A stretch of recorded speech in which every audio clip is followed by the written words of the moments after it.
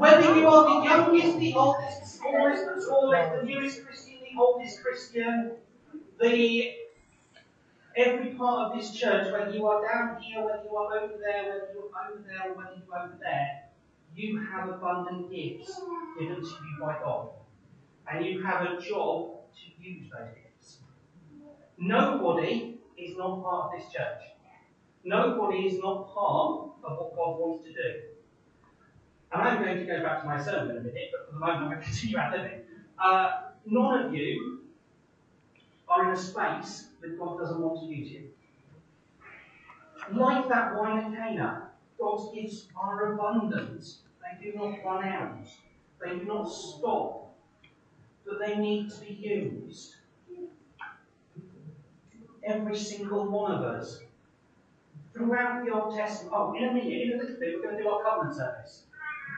We're all going to do our covenant service. If people who don't know what that is our part coming from the Methodist tradition. It's our declaration of us using ourselves for God's glory this year.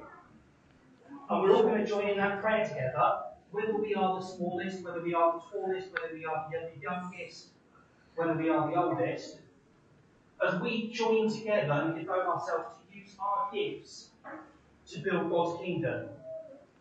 In this building, in this region, in this town, in this country, to the end of the earth. Throughout the Old Testament, and actually most Near Eastern culture, wine is considered a shorthand for blessing. When wine is used, it is often talking about you'll be blessed because you'll have a lot of wine. Amos says, blessings, blessings, a wine poured off the mountains and hills. I'll make everything right again for my people Israel. Jesus' first sign is turning water into wine to show the abundant blessings he's going to give. Then what is he trying to tell in this story? He's going to give us those blessings. He's giving us those blessings. That whole list, all of those blessings were blessings in the Bible. They were gifts in the Bible. There is that catch that if you don't use them, they're not being used. Why are people not discovering about God? Why is God's kingdom being seen so negatively in society? Why is our society so down on God when our gifts include encouragement, giving, mercy, things that our society sees as massive positives?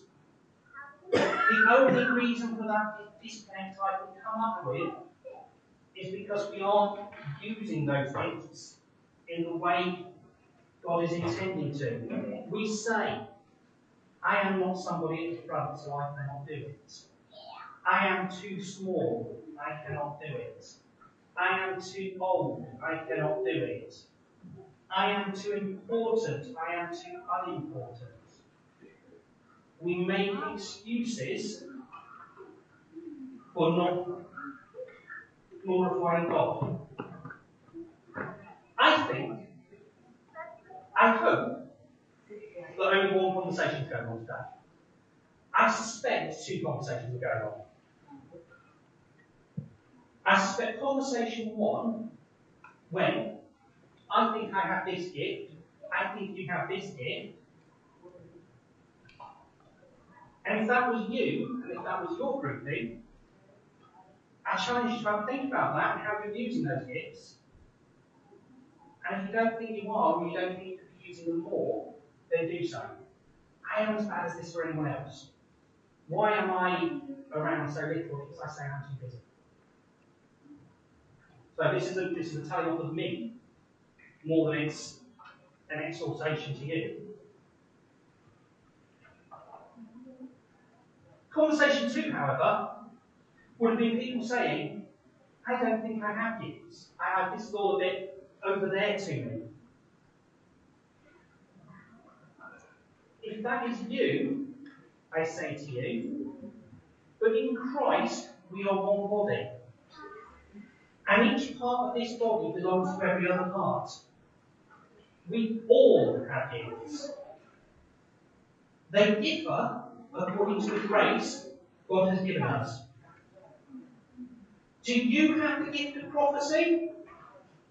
Then use it according to your faith. If your gift is serving, then serve. If it's teaching, then come and teach. If it's encouragement, then encourage. Is it giving to others? Then give freely. Is it being a leader? Then work hard at it. Is it showing mercy? Then do so cheerfully.